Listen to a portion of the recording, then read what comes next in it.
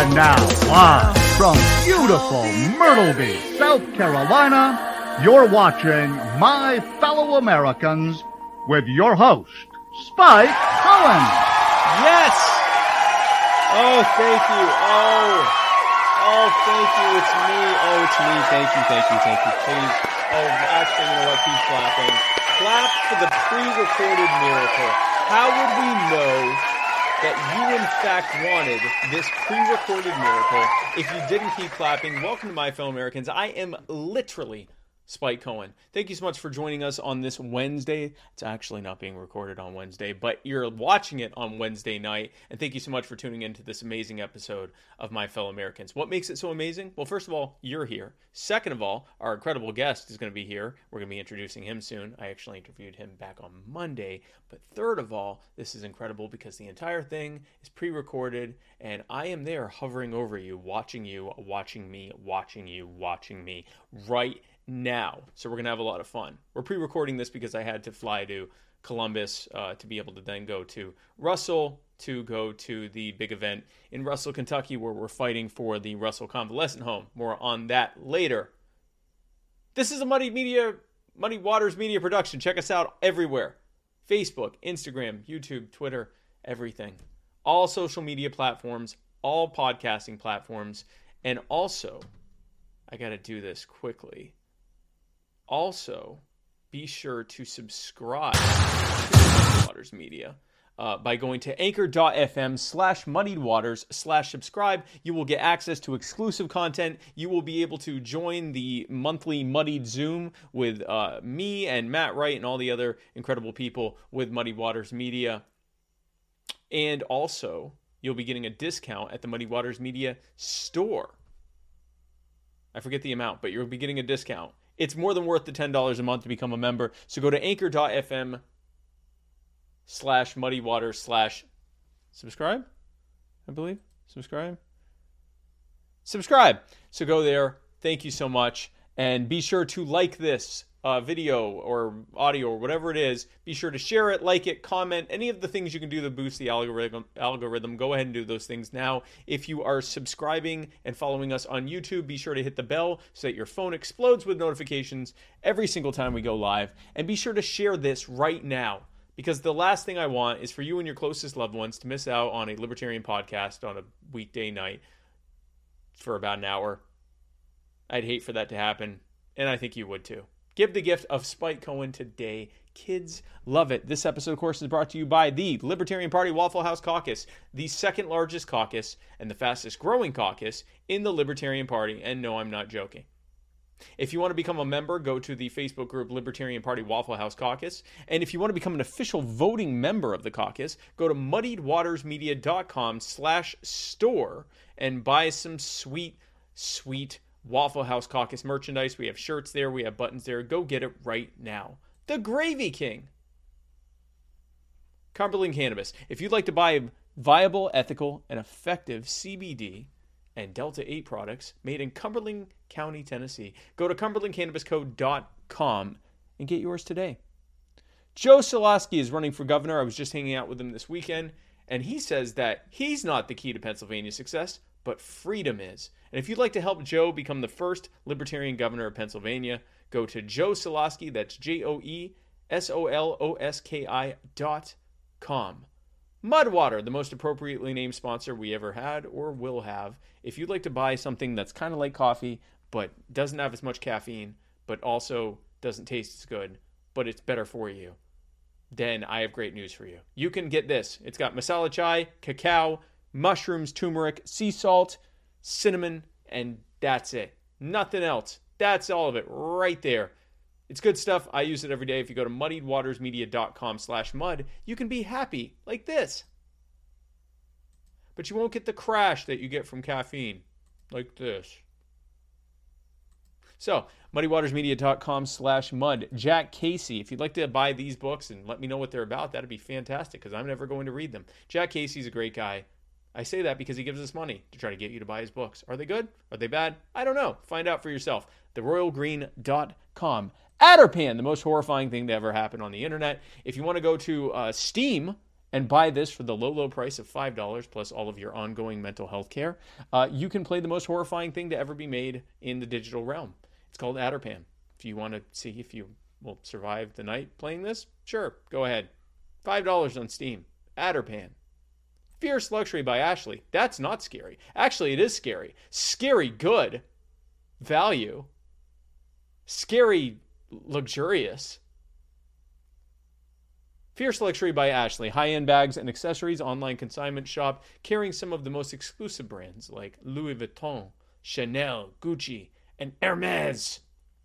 You can consign with her. You can buy from her, but you can also consign with her for a 30% fee, which is 20% points less than the most consignment stores.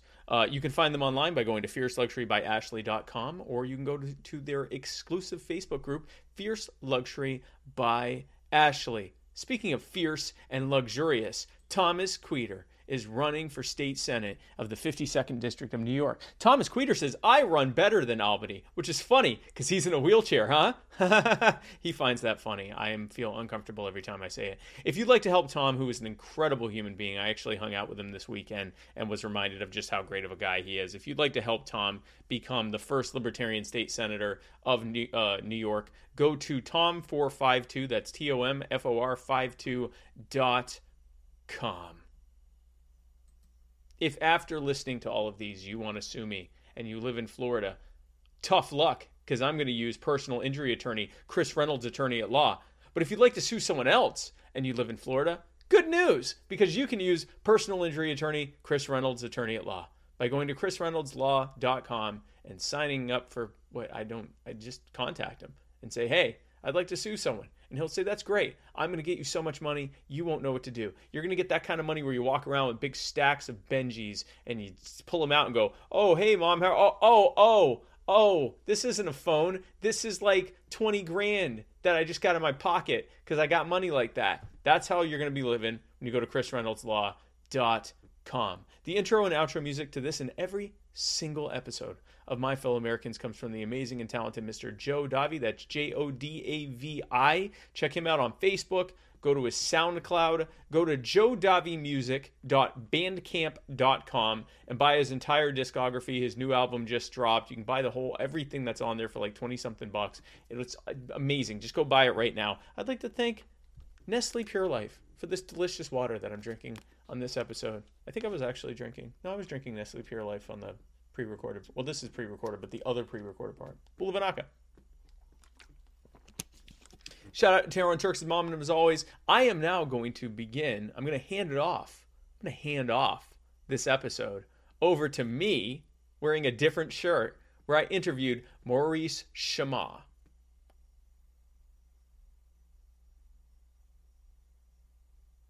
My guest tonight is a staff writer at the Marshall Project, which is a nonpartisan, nonprofit news organization that works tirelessly to push for serious reform on the U.S. criminal justice system. He's also the author of the book, Let the Lord Sort Them, The Rise and Fall of the Death Penalty, which came out back in 2019. He writes a lot about the death penalty. You can see his work in the MarshallProject.org, and occasionally he's also written for The New Yorker, The Atlantic, and The New York Times. We're going to be talking about just that, the death penalty tonight. Ladies and gentlemen, my fellow Americans, please welcome to the show Mr. Maurice Chammah. Maurice, thanks so much for coming on, man. Hi, thank you so much for having me. Great to be here. Yeah, I'm really looking forward to this. Before we started, I've been hoping ever since I heard that you were going to be my guest this week that your last name was pronounced Shema, because that's as a Jew, we do the Shema Yisrael, Adonai Eloheinu, Adonai Echad Omein, and whenever I see a name like this, I'm like, please be Shema, please be, and it's usually it's Shema or something like that. And I'm like, oh crap. All right, maybe next time. So I'm very excited. So you're already one of my favorite guests already, just because of your last name. So thank you for coming. Glad to hear it. Yeah, I always it's an Arabic word. Crap. Okay, hold on. Sorry. We're gonna. So I did not check this. Your name is not Dr. Wolfon Layer. Oh no, but that is hilarious. No, go for it. No, so this is a perfect example of something we will. Good. No, it's great. And I guess if you just want to put like, I don't know, author, let the Lord sort them or something. Yeah, that's what I'm gonna put. That's hilarious. I honestly might leave this in. Just I like for my followers to see that I am That an it's a very human absolute process, right? clown. Yeah, I'm going to leave that in. So let's just go ahead with it. So thank you for having a Jewish sounding last name. Yeah, absolutely. I father was a Jew from Syria, and it's an Arabic word, but I grew up Jewish, and that was always the easy shorthand for explaining to people how to pronounce my last name. So That's cool. Glad That's it was cool. helpful here too. Yes, it was very helpful, and also the fact that you aren't Dr. Wolf, who was a great guest last week, but you're going to be at Also least happy as to be good of a Dr. guest. Wolf, right? Yeah, you're not going to be Dr. Wolf. I mean, we could call you. I told you, I'll call my guests whatever they want to be called. You want to be Dr. Wolf, Dr. Shema, it's fine. So, Maurice, the death penalty. We have a very hotly contested debate in this country that's been going on for, I guess a century. And it's also a hotly contested debate within the liberty movement, within the Libertarian Party. There are still a good number of libertarians who believe that the death penalty is a good thing, even if it's being poorly used now, or if it's being too broadly used. That at least for the most extreme, that's what I hear a lot. For the most extreme cases, it should still be used. Before we get into some of the specifics about the death penalty and how it ends up actually working, what is your response to someone who says, for example, and I guess we'll start with the hard questions first. I know you've heard it a million times on Twitter, which is a cesspool. But what about, and they'll give an example of a mass murderer who, a mass rapist, and like the worst examples you can give, or some like what about Hitler, or what about someone like that? What is your response when people say that? When someone say, what about this, absolute monster of a person who killed, hundreds or thousands of people? Sure. So, the goal of the research for me, and like all of my work as a journalist, is not really about sort of deciding the ultimate moral good, right? The ultimate best answer to a question. It's about showing the system as it actually works in the real world. So the death penalty, as a punishment, one can debate like whether it's moral or just for a society to execute somebody, but that's a sort of separate question from, can we as a society develop a system that actually decides who is the worst of the worst and makes that decision in a consistent way that makes sense, right? So we may all agree that Hitler deserved to be executed, but in real terms, Hitler does not come up every day in the American criminal justice system. There's probably there's more than 10,000 murders every year. Some years there's as much as 15 or 20,000. And the vast majority of those murders are not carried out by a Ted Bundy or a Adolf Hitler, right? They're carried out by someone who is maybe killed for the first time in their life, or they've killed a couple of people because there was a bank robbery that went wrong, or they kill their partner in a domestic violence situation. I mean, the vast, vast majority of murders are not these sort of, quote, worst of the worst. You then do have people like, Dylan Roof comes up a lot in the contemporary American context. He's a very famous federal death row prisoner. Another example is maybe Tsarnaev, the Boston Marathon bombing defendant, right? And these are cases where one person was pretty much indisputably involved in a really heinous crime that involved lots and lots of victims. And but those cases are so rare that they're not really a meaningful way of debating the death penalty, because they come up, if everybody agrees, let's just pretend that everybody agreed that Dylan Roof deserved the death penalty. There were, X number of victims in that case. What if there were only 5 victims or 2 victims? What if there was only 1 victim when we said it's a hate crime? That's a decision that has to get made of whether an individual person deserves the death penalty. And it's a decision that's made by district attorneys, who are prosecutors that we elect at the county level, and then those prosecutors ask a jury of 12 citizens, does this person deserve the death penalty, right? And the citizens have to make that decision, and they don't make it in a necessarily very consistent way, or a way that would seem consistent after the fact, because they're just looking at the case in front of them. And so you zoom out, and it turns out that whether you get the death penalty doesn't really have much to do with whether you're the worst of the worst. It has to do with, to put it really bluntly, whether you live in Texas or not even that, whether you live in a very specific, county or city in Texas that really wants to keep pursuing the death penalty. A lot of cities like Austin or Houston don't anymore. Um, and if you commit the exact same murder, 5 miles away in a different county, you're not going to get the death penalty. Or if you commit the same murder in Colorado or Virginia or California, you're not going to get executed.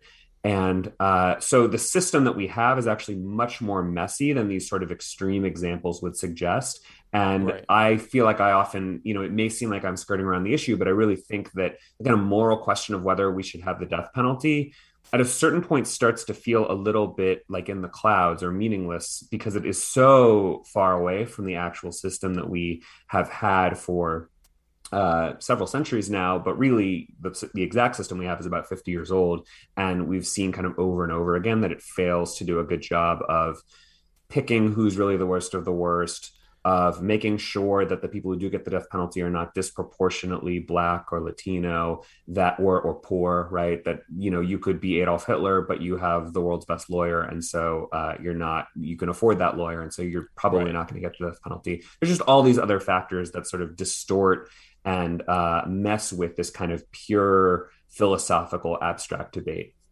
Right. If everyone was either a good person or Dylan Roof, then these questions would be a lot easier.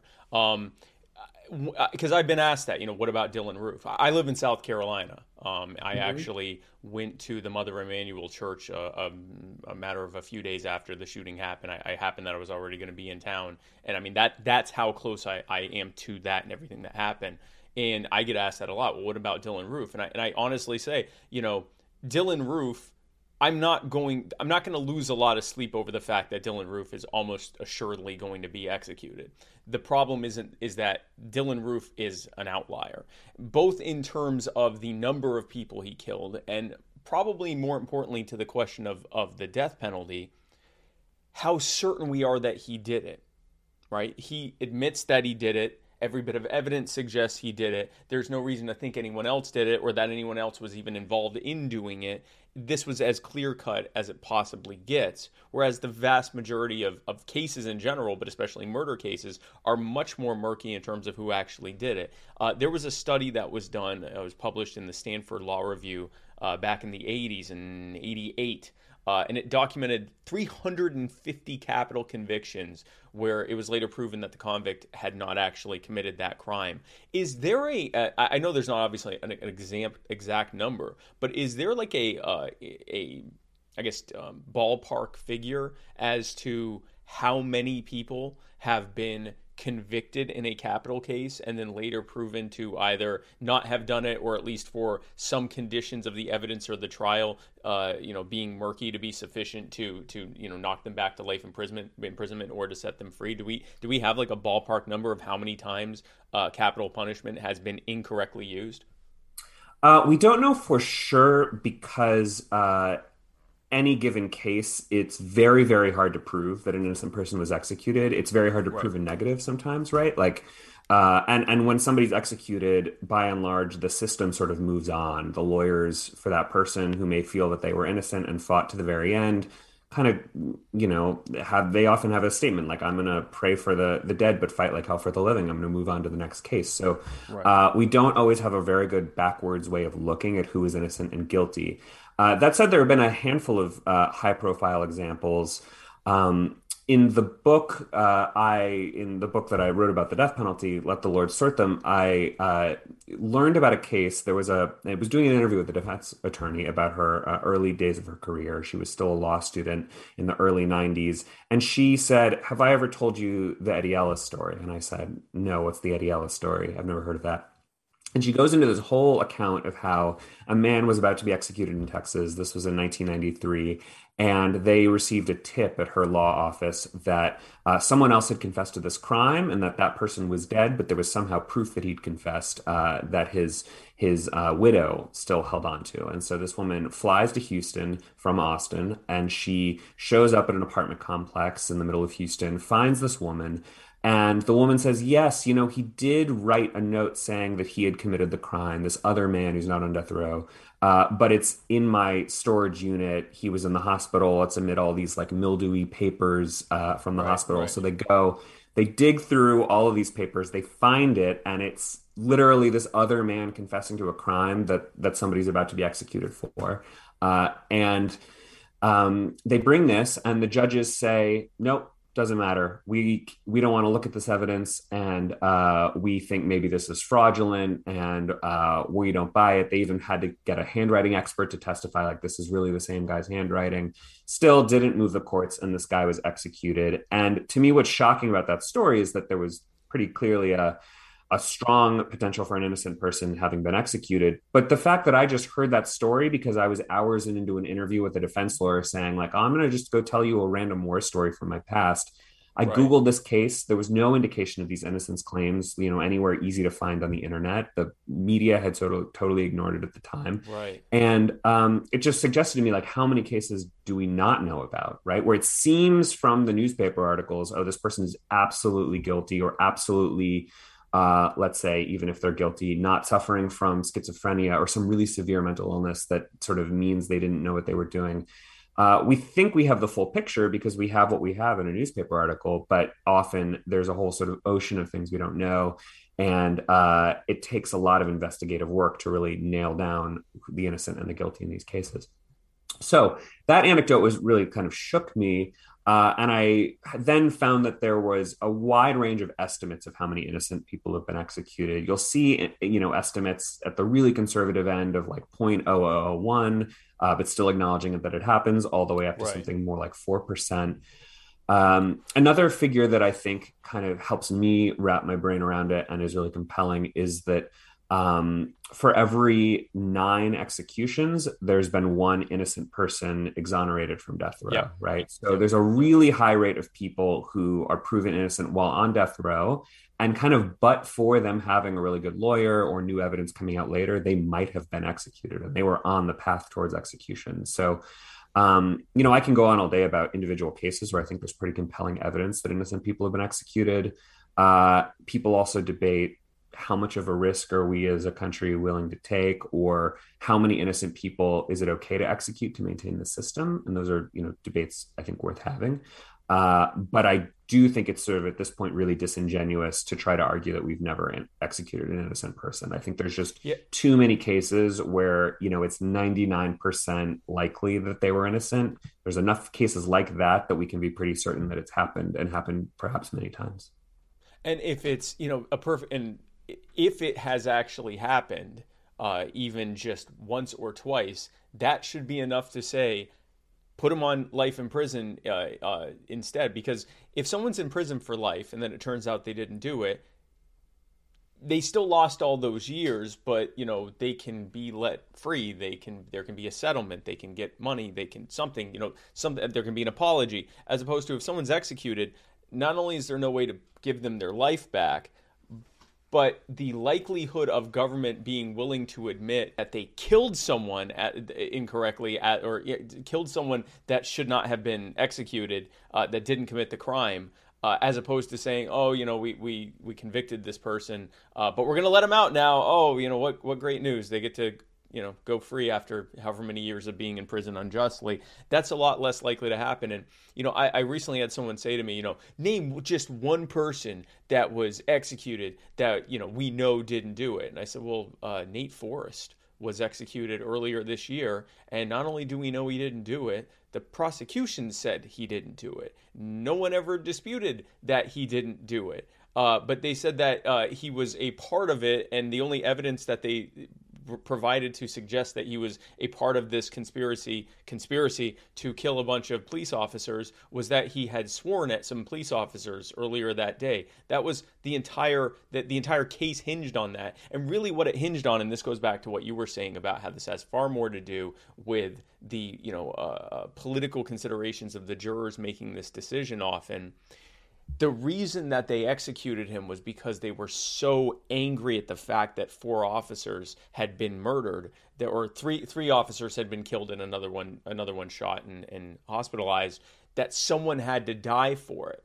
And they already had the person who ended up being executed, who actually killed them, but they needed someone. They needed blood. They wanted people to die, and so Nate, who was the one who was being assaulted by the officers when they were shot, they just threw him into it as well, and he literally died after years, I think over a decade of people trying to get him set free, or at the very least taken off of death row, because he literally didn't ever kill anyone. His crime was being assaulted by cops right before they were shot by someone else.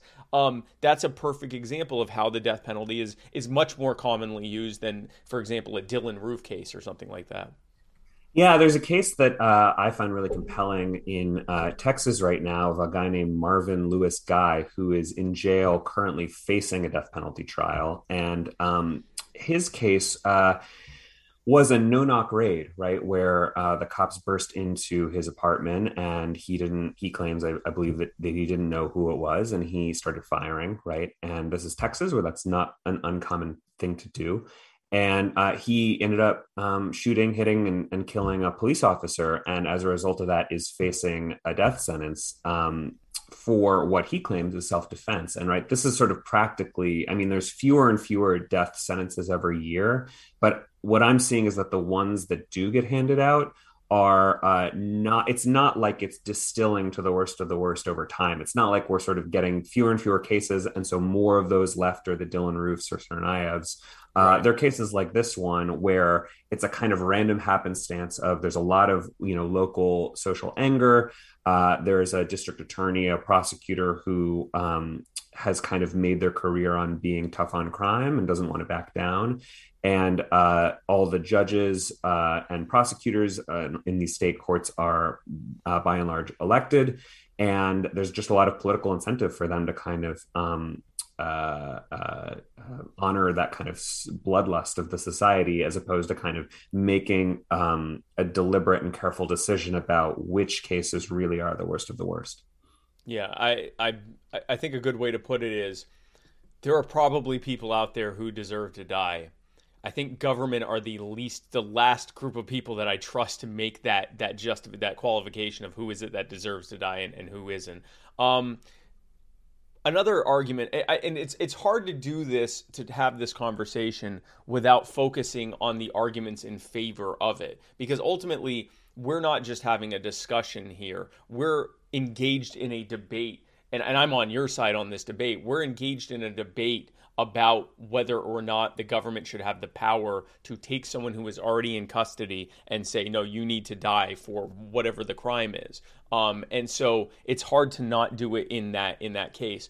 We often hear, a common refrain that I hear is, well, the taxpayer shouldn't have to pay for a murderer to live off of them for free for 20, 30, 40, however many years until they die. It's much better for the taxpayer, for these, assuming again that they're all murderers, for these filthy murderers to die and meet their justice immediately, the 25-cent solution or whatever. Is it actually effective from a cost standpoint? Like, what is the actual truth regarding the cost of the average death penalty trial, conviction phase, appeal phase? From being indicted on a capital case to when they're executed, to being indicted on a life in prison case and dying in prison. What is the difference in cost there? Is there a cost savings there? Yeah, that's a great question. And I should say, like, I don't see my kind of public role as being pro or anti-death penalty. I kind of abide by a kind of very like traditional old school, I think, journalistic approach that says like the point here isn't to advocate one way or another. It's to open everybody's eyes and sort of like give people the tools to make better decisions based on actual facts as opposed to assumptions, right? And cost is a really good Actual example. Journalism. I mean, it sounds real. I think when people say actual journalism, they hold it up as this sort of almost like sacred thing, or they hate on it as this sort of voodoo where you're making stuff up. Regardless of where you fall, I mean, it's really. I also feel like I'm always on a mission to kind of demystify it. I mean, all actual journalism means is really calling people, really asking government agencies for documents, Right. really, spending the time reading those documents that are thousands of pages and finding the people that are hard to find and just sort of like doing the labor. So the reader, the average member of the public who doesn't have hundreds of hours to spend on the death penalty or whatever Right. else can trust that somebody else is out there doing all this labor and kind of distilling what you need to know and Right. clarifying what can be very murky. So cost is a great example of something that's really murky. There's a lot of assumptions, and the assumptions tend to be very wrong. And that's not just because people are malicious or lying. It's because I think there's an intuitive sense that surely it's cheaper to execute somebody than it is to put them in prison forever. It Right. is not. It costs tens of thousands of dollars to hold somebody in a prison for a year. It's an expensive thing to do. You have to feed them. As they get older, you have to pay for their medical care. Uh, and the cost of that can vary a lot by state. It can vary a lot by, I mean, to be really kind of frank, how old they get and what kinds of medical problems they have, because Right. taxpayers are on Right. the dime if they get cancer or something. But to execute somebody and take them through the entirety of the appeals process is almost always more. And in some cases, it's millions of dollars more. And the reason for that is because we have decided as a legal system and as a country, people who are going to face the death penalty deserve a lawyer and they deserve to have their cases fought. And we may say, oh, well, it's not worth spending that much money on a lawyer, but it's the defense lawyer that's going to figure out if this person is innocent and make that case in court and make Right. it well, right? And it's not a cheap or easy thing to do. I mean, I'm thinking of a case, a pretty famous Texas case of somebody who appeared innocent and was executed. Was a man named Cameron Todd Willingham. And the story of that case is that his house caught on fire. He had, I think, two very young daughters, and they died in the blaze. And the state argued that he set the fire intentionally. His lawyers argued up until the very last minute, and then even after he was executed, that no, it was actually an accidental fire. And um, in order to puzzle out whether it was an accidental fire or intentionally set, you need fire experts, and fire experts, aren't don't work for free, and you it costs hundreds of dollars an hour to have those experts, to have, let's say, psychological experts sort of figure out whether this man is faking a mental illness or he's really mentally ill, to assess whether somebody has an intellectual disability and is actually Right. functioning with an IQ of 50, which, right or wrong, whether you think it's right or wrong, the Supreme Court has said it violates the Constitution to execute somebody with an intellectual disability. So, it costs a ton of money for experts and for lawyers at every stage of the case. And these appeals go on for years and years and years. But even at the front end, it costs millions of dollars. And it's even gotten to the point where prosecutors, particularly in smaller towns, particularly maybe with a more libertarian bent to them, who really care about fiscal responsibility for their community, have said, I still maybe morally support the death penalty, but I'm not going to seek it anymore because we think there are better ways to spend our money. A really dramatic example of this was Jasper, Texas, which is really a tiny town in Texas that is famous because there was what is essentially a modern day lynching that happened there in the late 90s, early 2000s. It was a man Yep. named James Byrd who was killed by Yep. three white men who were openly white supremacists. Three men went on trial. Two of them faced the death penalty, and it cost so much money that Jasper, Texas had to raise its tax rate. And so everybody in the town was paying, like, I don't remember the exact figure, but a lot more money in taxes every year just to pay for this trial. And one of the county commissioners said, honestly, a death penalty trial is equivalent to a flood or a tornado that wipes out roads and bridges. And we as the government have to come in and pay for that with taxpayer money. And you increasingly see prosecutors say, like I said before, whatever, I still support the death penalty, but like my community needs roads and bridges more than it needs to execute this one guy for this one murder. Right. Let's Right. let the state pay for, let's let the entire state of Texas. This is another actual important point that's very wonky and in the weeds, but very important. When somebody spends the rest of their life in prison, that is a cost shared by millions and millions of Texas taxpayers. when somebody faces trial for the death penalty, that's the financial responsibility of the county, which may only have Oh, 50,000 people in it. And so that's millions of dollars that is falling on this tiny town. directly those taxpayers. Wow, okay. Mhm. That's interesting. So, and the thing is, so you've got this much more cost in not just the trial, but there's also additional cost in death row housing of the, or I guess caging of the inmate, as opposed to life in prison. Life in prison, they're a maximum security prison. In death row, there are actually more corrections officers than there are death row inmates, or there's almost like a 1-to-1 ratio in some cases. And so that's more expensive.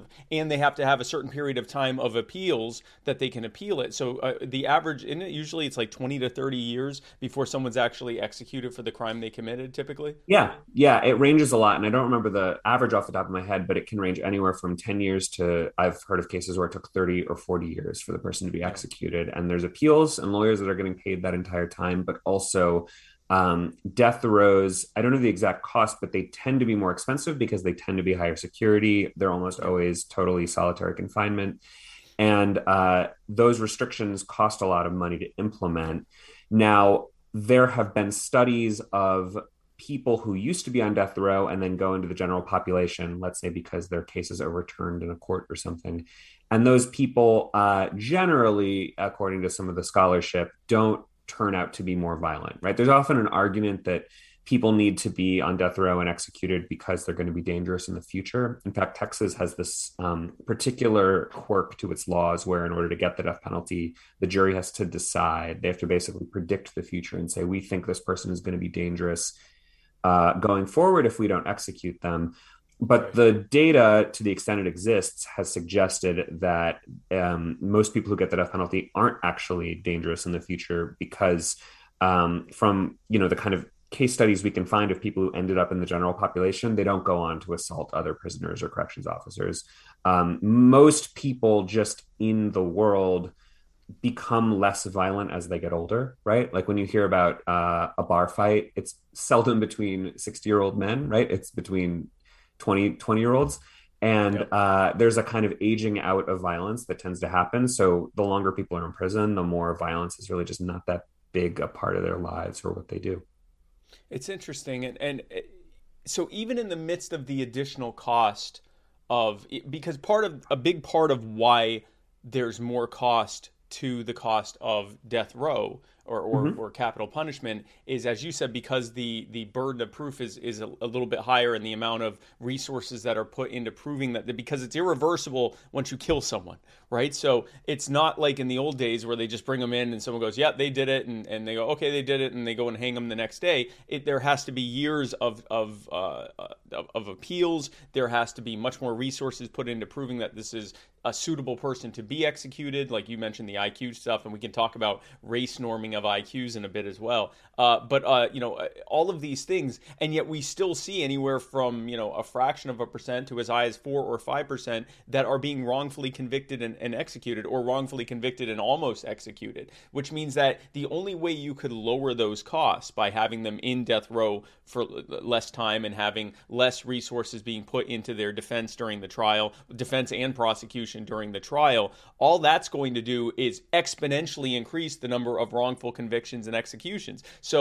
There is no way to make this fiscally responsible or fiscally conservative, make this cost less than There's no imprisoning way to make someone it for the cheap. rest of their There's no way lives. to do Yeah, it on the there's cheap. no way to make Right. it cheap other than to ensure that thousands of people are being, or at least hundreds of people, or at least a large percentage of the people being convicted are straight up just being railroaded and executed without having actually committed the crime. So there is no, from a fiscal standpoint, there's no upside conversation there. Now, what about deterrence? Because that's the other thing we hear is, well, even if these other things are happening, even if it costs too much, even if there are occasionally some broken eggs for this omelet we have here, we still need the omelet, because if it wasn't for the death penalty, Maurice, the reality is that there'd be way more murders out there. Is there any evidence to suggest that this actually deters crime, or certainly at least deters murder?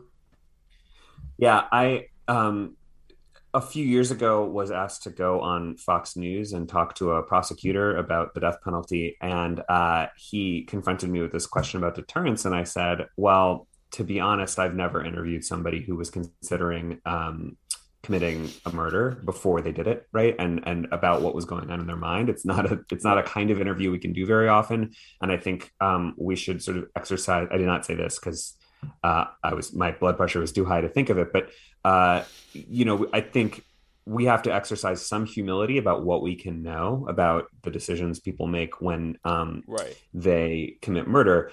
But to the extent we can measure something like deterrence, there has not been ever scholarly proof that a sort of wide number of scholars can agree on and peer review that suggests that the death penalty deters crime. And part of how you can measure that is you can say, well, do places with the death penalty have fewer murders, right? And the answer to that tends to be no.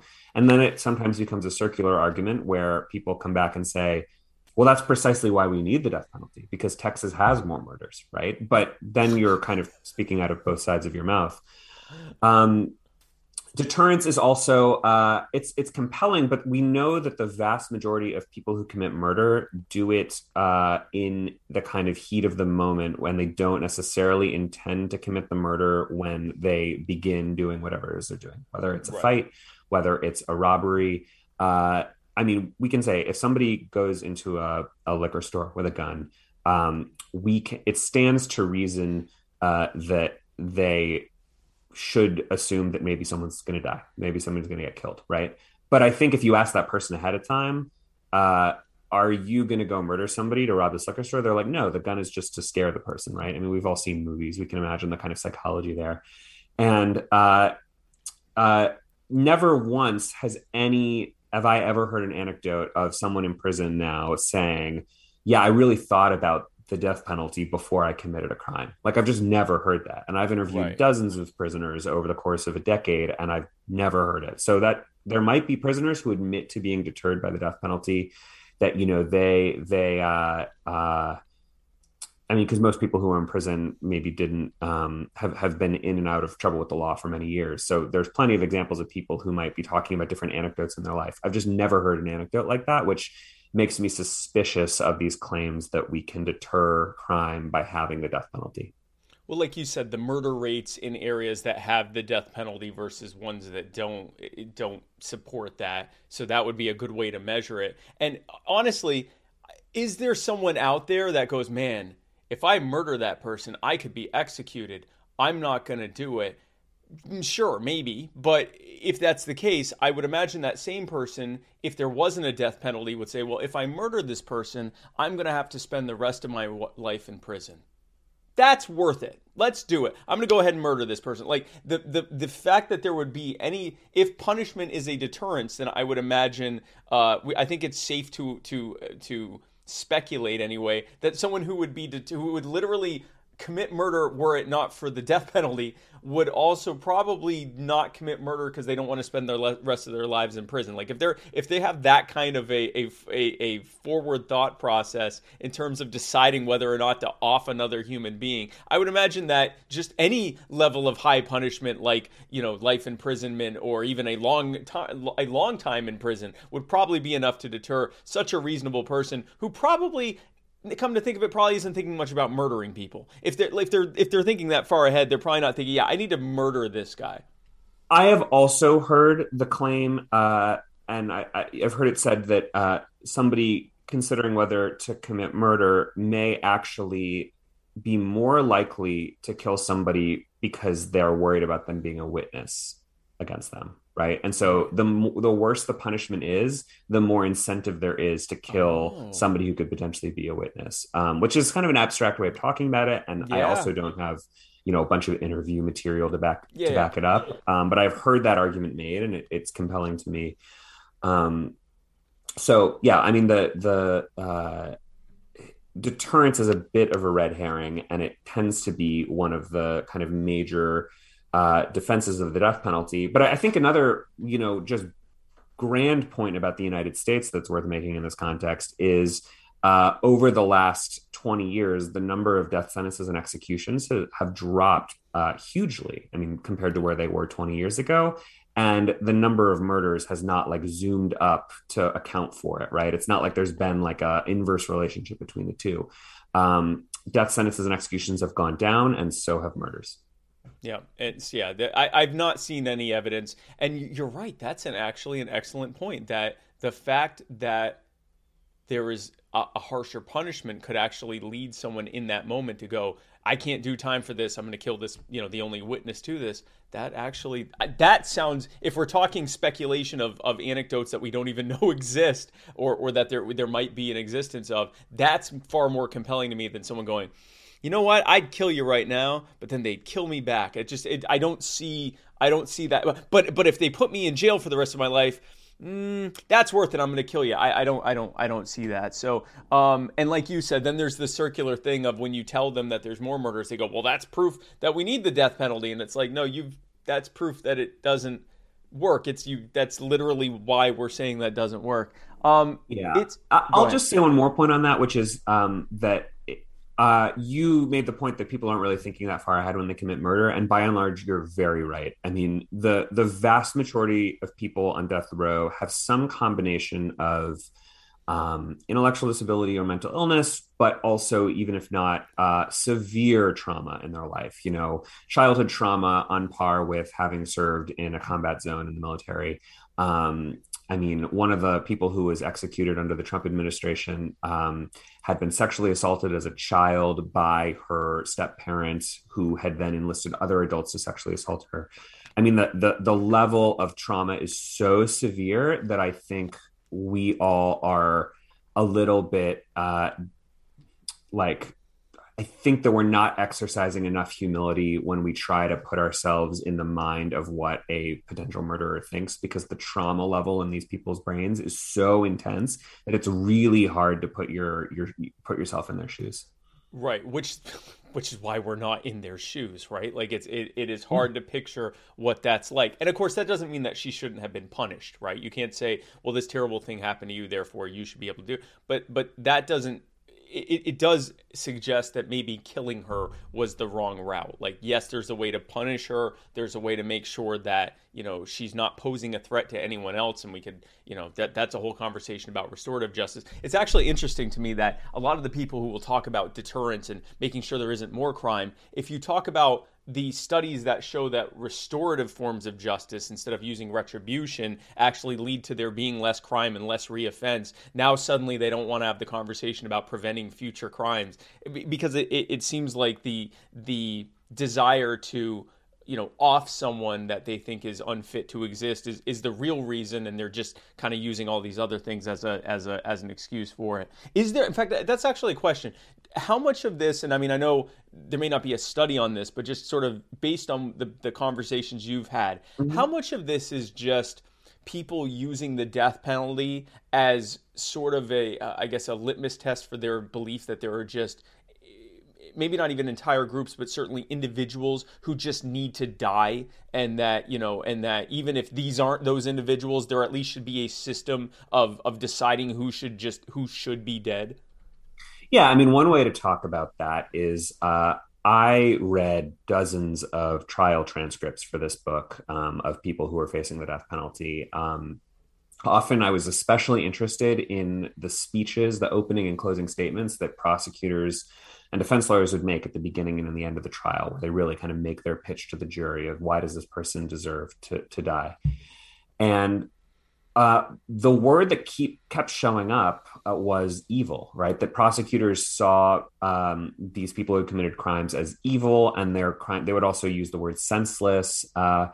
But there was definitely a sense that people who were facing the death penalty and whose crimes were really hard to explain must be, activated by evil. And we don't typically think of courtrooms as being a venue for this sort of very Judeo-Christian talk of good and evil, but they really are. And the other thing I would see in these trial transcripts was a lot of what I would consider kind of racially coded language. So Occasionally, a prosecutor would use the N word. Occasionally, an expert witness would say, well, Black people are just dangerous. But far more often, you would hear, or you would see in the transcript a prosecutor say, every night when you walk around on the streets, aren't you afraid of them? Those people who make it so that you can't go to bed and put your head on the pillow and feel safe in your own home. They're out to get you. And yes, you could say, well, they're just talking about serial killers. They're talking about murderers. They're talking about psychopaths. But in some of these contexts, especially in like a Southern courtroom, only 50 years after there were lynchings in the courthouse square, the language of fear and evil feels like it is a kind of way of talking about race without talking about it, right? Without tripping the wire of somebody saying, oh, well, that prosecutor's a racist. I saw so much of that in these trial transcripts, and it's hard to measure, and it's to a certain extent by nature kind of qualitative and analytical, but it's there for sure. Well, and there's a level of deniability, like you said. They're like, Oh, yeah. well, I meant murderers. And even if they did mean murderers, there is an otherization happening there, right? Like there's this isn't a person who did something bad and we have to figure out what their punishment is. This is the reason you exist in fear. This thing that is, that is the reason that you're scared to sleep at night, we have to kill them. And even if they truly don't mean it from a racial aspect, and we're going to talk about that next, actually, there's definitely a dehumanization of the person in front of them. Whether you think whatever punishment this person should be subjected to as a result of what they did, any attempt to dehumanize and otherize people is the first step in making their punishment exponentially worse than what we would have otherwise stomached, because we're no longer talking about a person. We're talking about scum. We're talking about a plague on our planet that needs to be dealt with. So according to the ACLU, there's just over 3,300 people that are on death row today in the U.S. Almost all of them, virtually all of them, are poor. A significant number of them are what we would consider to be mentally disabled. Nearly half, more than 40% of them, are Black. And putting that in perspective, 13% of the population, actually 12% of the population is Black. So they're being disproportionately represented in death row by a nearly 4-to-1 margin. And a disproportionately high number are Native American, Latino, and Asian. Why do you think... it's easy. I will admit that my first thought there, when I see that there's a higher percentage of Black, Latin, Native American, and Asian people there, that at least part of that is that those are people that are also disproportionately more likely to be poor. And it seems like the death penalty is almost always, except in maybe some high-profile cases, almost always used against poor people. Is there do you believe, or do you see evidence to suggest that there is an actual, like a racist reason for why they're being misrepresented past just the I guess the racial element that's based in why so many are poor to begin with? Is this, I guess, but why do you believe that minorities are so disproportionately sentenced to the death penalty? It's a good question, and it's a complicated one, right? You can sort of tell a historical story about how the death penalty is kind of the cousin or the successor to the lynchings, the extrajudicial murders that we carried out as a country in the early 20th and 19th century. And you can talk about the racially coded language that prosecutors and judges often use. There's also tactics in a lot of states where prosecutors have become very good at keeping Black citizens off of juries, so that people are not really being judged by juries of their peers. They're being judged by like white juries that are more likely to otherize them.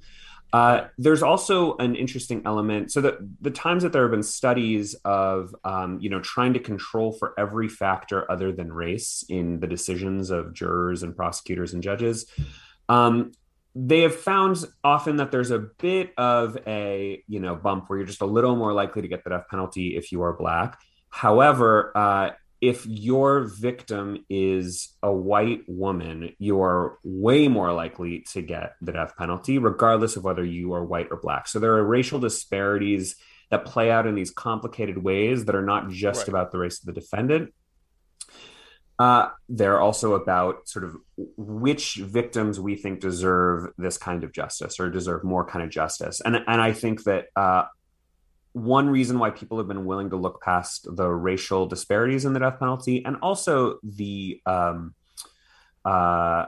fact that it's big government. I think one reason why a lot of conservatives who tend to be very concerned about big government are okay with government doing the biggest thing of all, which is taking its own citizens' lives, is because they don't see it as the government. They see it as a service to victims, right? That there's this family and their daughter was murdered, and we want to, as a society, produce justice for them. And prosecutors, police, judges, and jurors are all in service of that grieving family. And we tend to have more sympathy when those people are white, right? So if you murder someone who's Black, you're maybe less likely to get the death penalty. But the last thing I would say about why they are so overrepresented why minorities are overrepresented on death row, and they're also overrepresented among murders in general, right? Like there's just more crime in minority communities and more victims in minority communities. And part of this is because of all manner of other racial disparities in our country in terms of mental health, in terms of how we dole out mental health, in terms of how we deal with poverty, in terms of how we deal with the trauma that people experience as a result of the kind of mixture of factors of being poor, of being more susceptible because of their economic situation to substance abuse, to all kinds of other struggles that lead to more violence in their lives, right? More domestic abuse. All of these dysfunctions are societal dysfunctions, and they are the product of a failure to invest in, as a country, in these communities. And that means that there's more crime in these communities, and that means that there's more people in prison and on death row from them. Because, I mean, the way I described it just now is a little bit heady, but if you are poor and you go to prison and you are subjected, let's just talk about some like sort of abstract, but like an example from real life, right? Let's say you have two 18-year-olds, one white and one Black. The Black person is more likely to be poor, and they're more likely to have fewer educational and social resources. The white kid is more likely to have gone to a good school and have some money in their bank, and their family owns some property. Both go to prison at 18 because of something really minor. Let's say they had a joint, right? Right. And they both go to prison, and they're both viciously beat up in prison. They suffer horrible, horrible violence, right? They then come out of prison, and because of that wealth that's in the white community, that white kid is more likely to come out and get the kinds of help that will keep him from falling into a kind of cycle of violence and poverty and dysfunction that will lead him back to prison, right? He will be treated as though he made a mistake when he was a kid, and he's been traumatized by his experience in prison. So like, let's help him, let's get him therapy, etc. The Black young man is going to come out and have a family with less money, less of an ability to get into high school or college, and is more likely to get set down this path where the only way to make ends meet is perhaps to engage in more illegal activities, and those become a slippery slope towards more violence. So it's not that people wake up one day and they say, I'm evil, I'm more violent. It's that crime doesn't occur in a vacuum. It's the product of all of these social forces. And the people who suffer more in all other kinds of ways are also going to suffer more from crime, whether as victims or as perpetrators. Like there's just going to be more crime in those environments because crime is almost like an indicator of a lack of a community's health and resources. Does that make sense? I realize I'm speaking in a very heady way, but no, it does, because this is the reason that we see intergenerational poverty is that when and this is now kind of libertarian speak, when the ladders have been removed and all that's left is a safety net that at best just keeps you from dying, and any opportunity that's in that area has basically been sucked out, and the only opportunities that are there that don't involve being some kind of exponential high performer, some kind of, be able to be a really good athlete or a really good entertainer or a really good what's another one? Someone who just has an incredible business acumen and is able to grow a multi-million-dollar business out of literally nothing. For the vast majority of people who aren't these diamonds in the rough, the 1 in a million types. They don't really have anything to be able to get out of that. And even putting aside the financial aspect of that if the only real way to make money is a life of crime, or some kind of basically just a life of crime in one way or another. Also just the anxiety that exists of not being able to provide, of not being able to get out of this, and of the resentment that happens there. I mean, it's why poor people tend to victimize and rob other poor people. It's not just a financial consideration, because then the logical conclusion would be that they'd go after rich people. But it's also the fact that if they tried to go into that neighborhood and do that, there would be a sufficient deterrent force to be able to actually stop them from doing it, as opposed to their poorly policed communities where police largely exist to raise revenue from poor people. So in the midst of all of that, to now get railroaded through a death penalty case where either you didn't do it or you did do it, but if you had been wealthier, you would have been able to fight it and get it plead down to something else, or be able to successfully fight it in court, and at least not get the death row from it. Now you're being railroaded into death row. That wouldn't have happened if you weren't more poor. And because of all sorts of historical reasons, minorities, people of color, ethnic and religious minorities, immigrants and people like that tend to be poorer. So even if it is just a straight up financial, economic, classist problem, even if there isn't a racial aspect, which is certainly in certain places, I live in the Deep South, there's a racial aspect, at least here. Even if that weren't there now, even if we're colorblind now, the historical things that have led to people of color being more likely to be in poverty are going to disproportionately affect them on this. So no, this is a perfect example of why, like I said, government is the last group of people that I think should be deciding who should live or who should die. They've done a really bad job of that in general. I mean, this is the same government, and I know it's obviously being executed differently, but the same organization in a different department just did a drone strike against a family that they thought was ISIS. And now from this same larger network of government, we're now saying, well, holy crap, I can't believe they just killed a family with a drone strike. This organization, or this network of organizations, should definitely be deciding who amongst us in our community should be allowed to live or die. Yeah, I also think that there's, the government in theory is the elected officials of all of us, but there are a lot of corrupting influences over that, whether it's, big business. I'm just thinking of sort of the way that we decide as a society which kinds of deaths should lead to which kinds of accountability. So, for example, we decide that if somebody goes into a gas station and shoots the clerk, they have committed a murder, and they should go to prison for the rest of their life and maybe even get the death penalty. There's plenty of, not recently, but in the 90s, there were plenty of people who were getting the death penalty for doing that. But at the same time, if,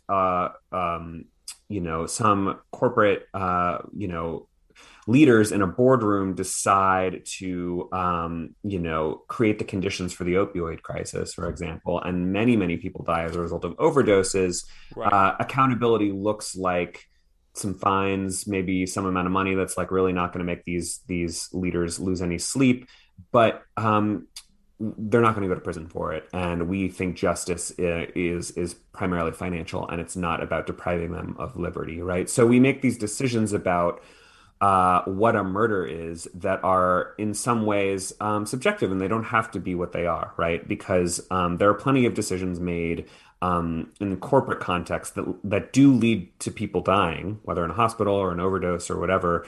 Right. And we don't talk about those the same way. We only think of murder as interpersonal violence.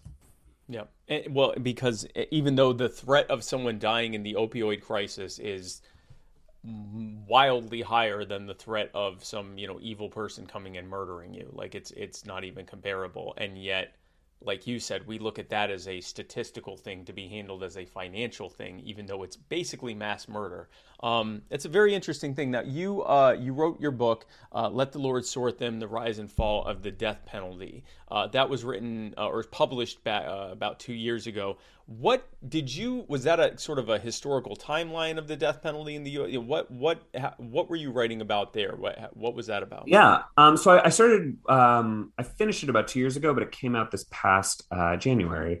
And it is, in the book, I set up the fact that the death penalty has been part of American history since the very beginning. But over the last 50 years, there's really been this rise and fall where it almost disappeared entirely in the 1960s. And then starting in the 70s, 80s, 90s, the numbers zoomed up. They reached a peak around 99, 2000, and then they've been falling ever since. And that coincided with a big rise and fall in crime. It also coincided with the rise of what we consider the system of mass incarceration, of far more people being in prison and having harsher punishments, longer terms of incarceration than any other society has really ever produced.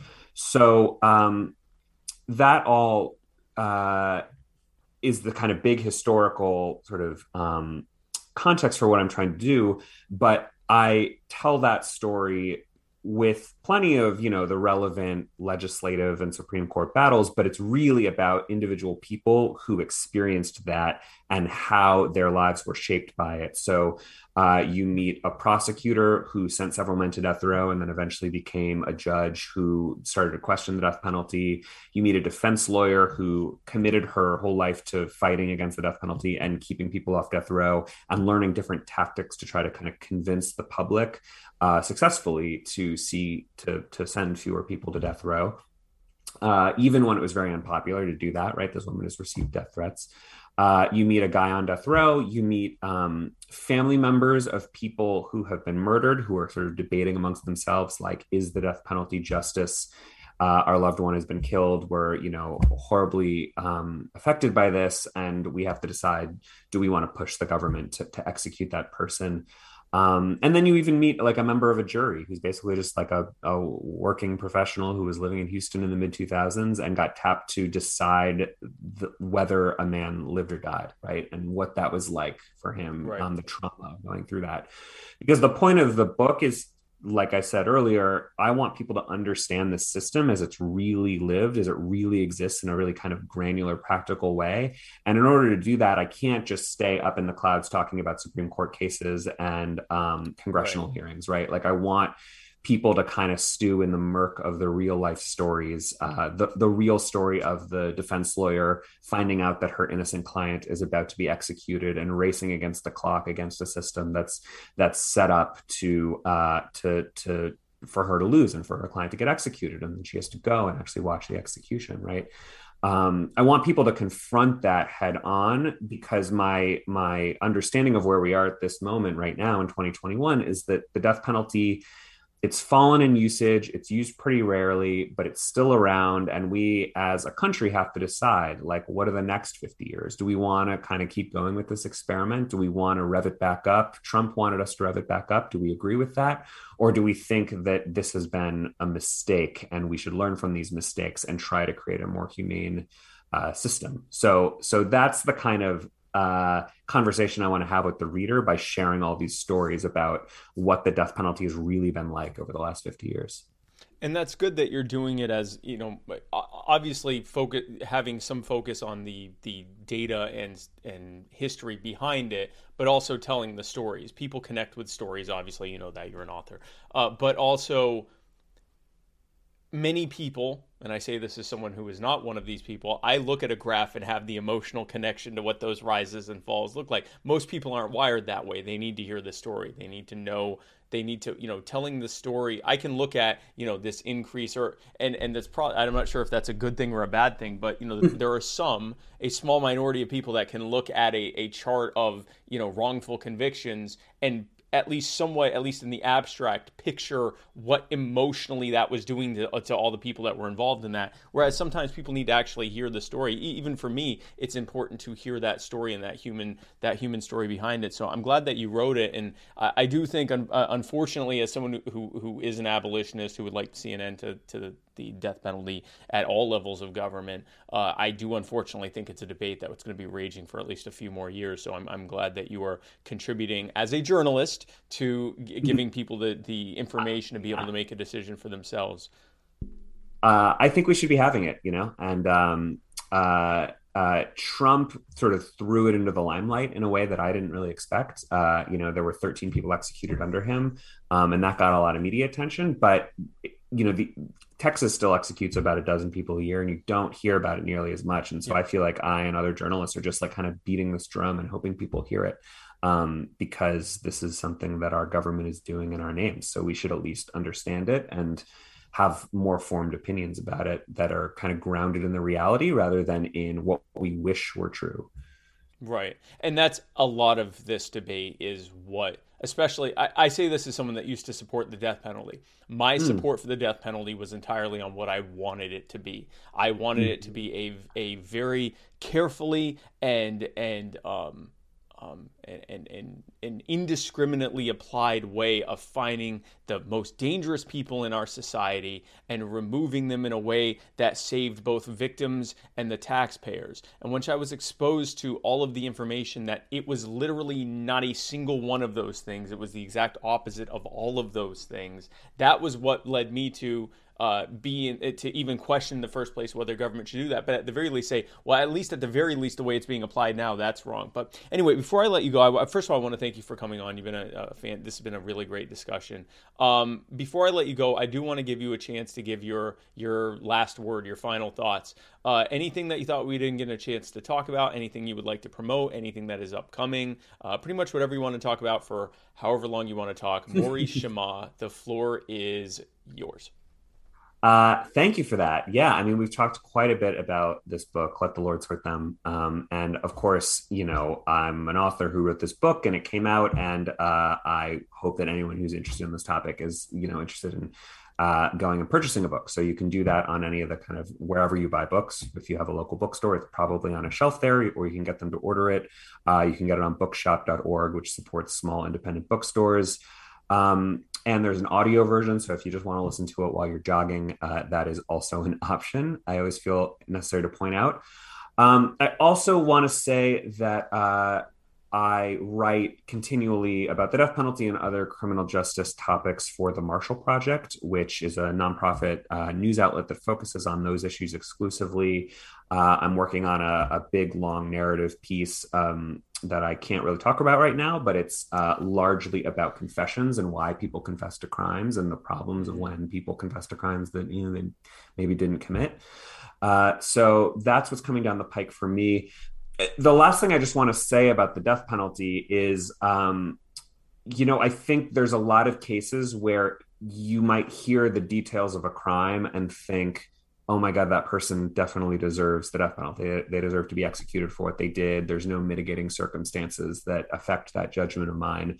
But often you're only getting kind of one narrative. You're getting the narrative from the police and the prosecutors of what happened. And usually as the years go by, defense lawyers go and they figure out, why did this murder happen? Why did this person commit this murder?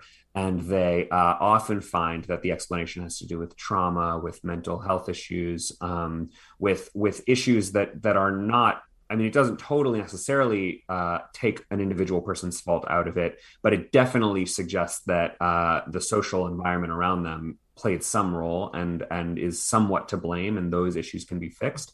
And so I honestly think that the kind of fight against the death penalty has done a service to our country beyond the narrow context of the death penalty by showing us, why do murders happen? Why do people commit murder? I mean, when you hear about a murder, you often think, who could do that? Why would that happen?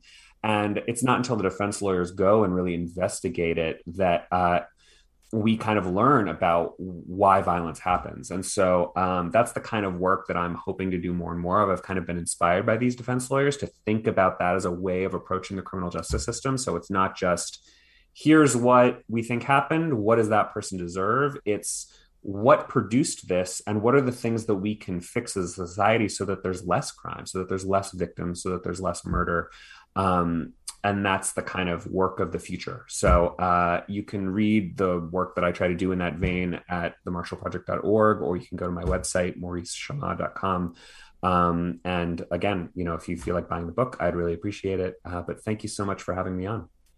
Absolutely. Thank you for coming on. So themarshallproject.org, mauricechamah.com, and the Let the Lord Sort Them, The Rise and Fall of the Death Penalty, which was published in 2019. That is how y'all can find out more about Maurice Chammah. Maurice, thanks again for coming on, man. I really appreciate it. Yeah, thank you for having me. Really appreciate it. Well, folks, I told you that would be good. Maurice is an incredible expert on the death penalty, and I'm glad that he was able to join us, and I'm glad that you were able to join us, and I hope that you can join us tomorrow, which is Thursday when you're watching this. Tomorrow at 4 p.m., I will be in Russell, Kentucky at 407 Ferry Street, and we will be helping save the Russell Convalescent Home. If you don't know what I'm talking about, go to the Spike Cohen social media and find out what I'm talking about. The city of Russell, Kentucky government has been trying to use eminent domain to steal a convalescent home so that they can bulldoze it and build a parking lot. And we are going there to the Russell Convalescent Home right there on Ferry Street, and we are rallying to stop it at 4 p.m. Eastern. And then at 6:30 p.m., we are walking literally across this little 2-lane street to where the city government building is, and we're going to speak at the city council meeting, and we hope that you join us. We are going to try to live stream it on my social media. But if you're anywhere near Russell, Kentucky, it's about an hour and a half from, it's about an hour and a half to 2 hours away from Cincinnati, Ohio, Columbus, Ohio, and Lexington, Kentucky, and about 2.5 to 3 hours away from Louisville, Kentucky. So if you live nearby, we'd love to have you come out, show support for the people of Russell and for Russell Convalescent Home. We're going to fight to try to save this convalescent home. So come and join us. And then Thursday night at 8 is the Writer's Block, where Matt Wright will be interviewing Randall Daniel, who is the chair of the Libertarian Party of Kentucky. I think he might be there with us, so he may be interviewing during the city council meeting, so we'll find out together. Then on Friday, you can join me in West Fargo, North Dakota, where I will be campaigning for Travis Bull Johnson, who is running for Congress. You can join us if you go to bulljohnson4mn07.com. Then you can find out about all the events I'm going to be at on Friday and Saturday. We'd love to have you join us there across western Minnesota and parts of North Dakota. Come on out and meet us. And on Friday at 9:30 Eastern, watch Noel and Nullick right here on Muddy Waters Media for Cajun and Eskimo from Bayou to Igloos. And then join us back here on Monday at 8 for... I forget if it's 7 or 8. Join us back here Monday night for the Mr. America, the Bearded Truth. Jason Lyon, his guest will be Joe Garcia, who is the chair of the Libertarian Party of North Carolina. Then join us next Tuesday for the Muddy Waters of Freedom, where Matt Wright and I parse through the week's events like the chipper little snow monkeys that we are. I don't know what a snow monkey is. Hope it's not racist. If that's racist, we aren't that. I just made that term up. So if that's a racist term, don't. Like the chipper little boys that we are. The chipper young men that we are. Then join me right back here next Wednesday, same Spike place, same Spike time for another fantastic episode of My Fellow Americans. Will I be live? I believe so. But it was great having you here anyway. Thank you again. Thank you so much for tuning in. I'm Spike Cohen, and you are the power. God bless, guys.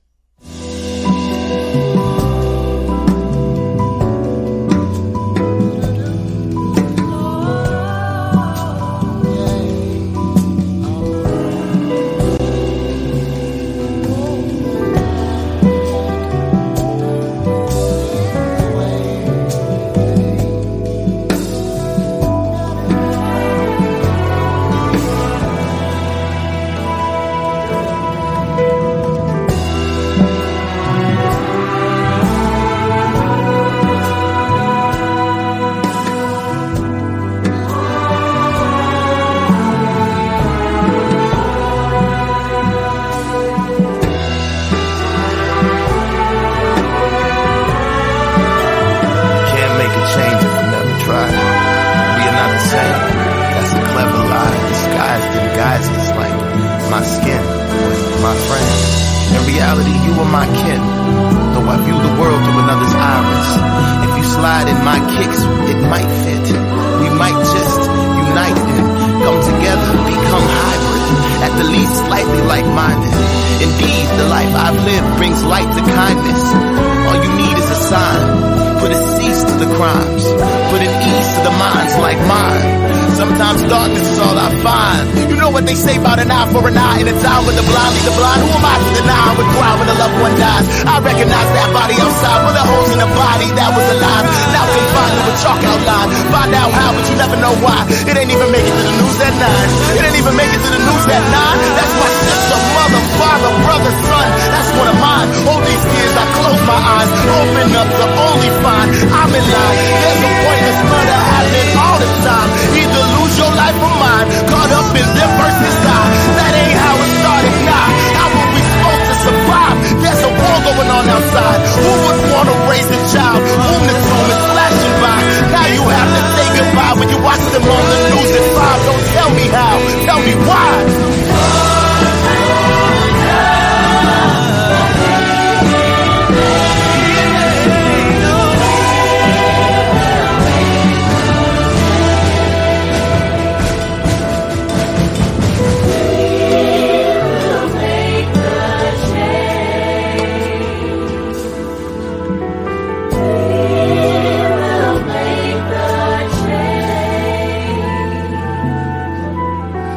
We will make the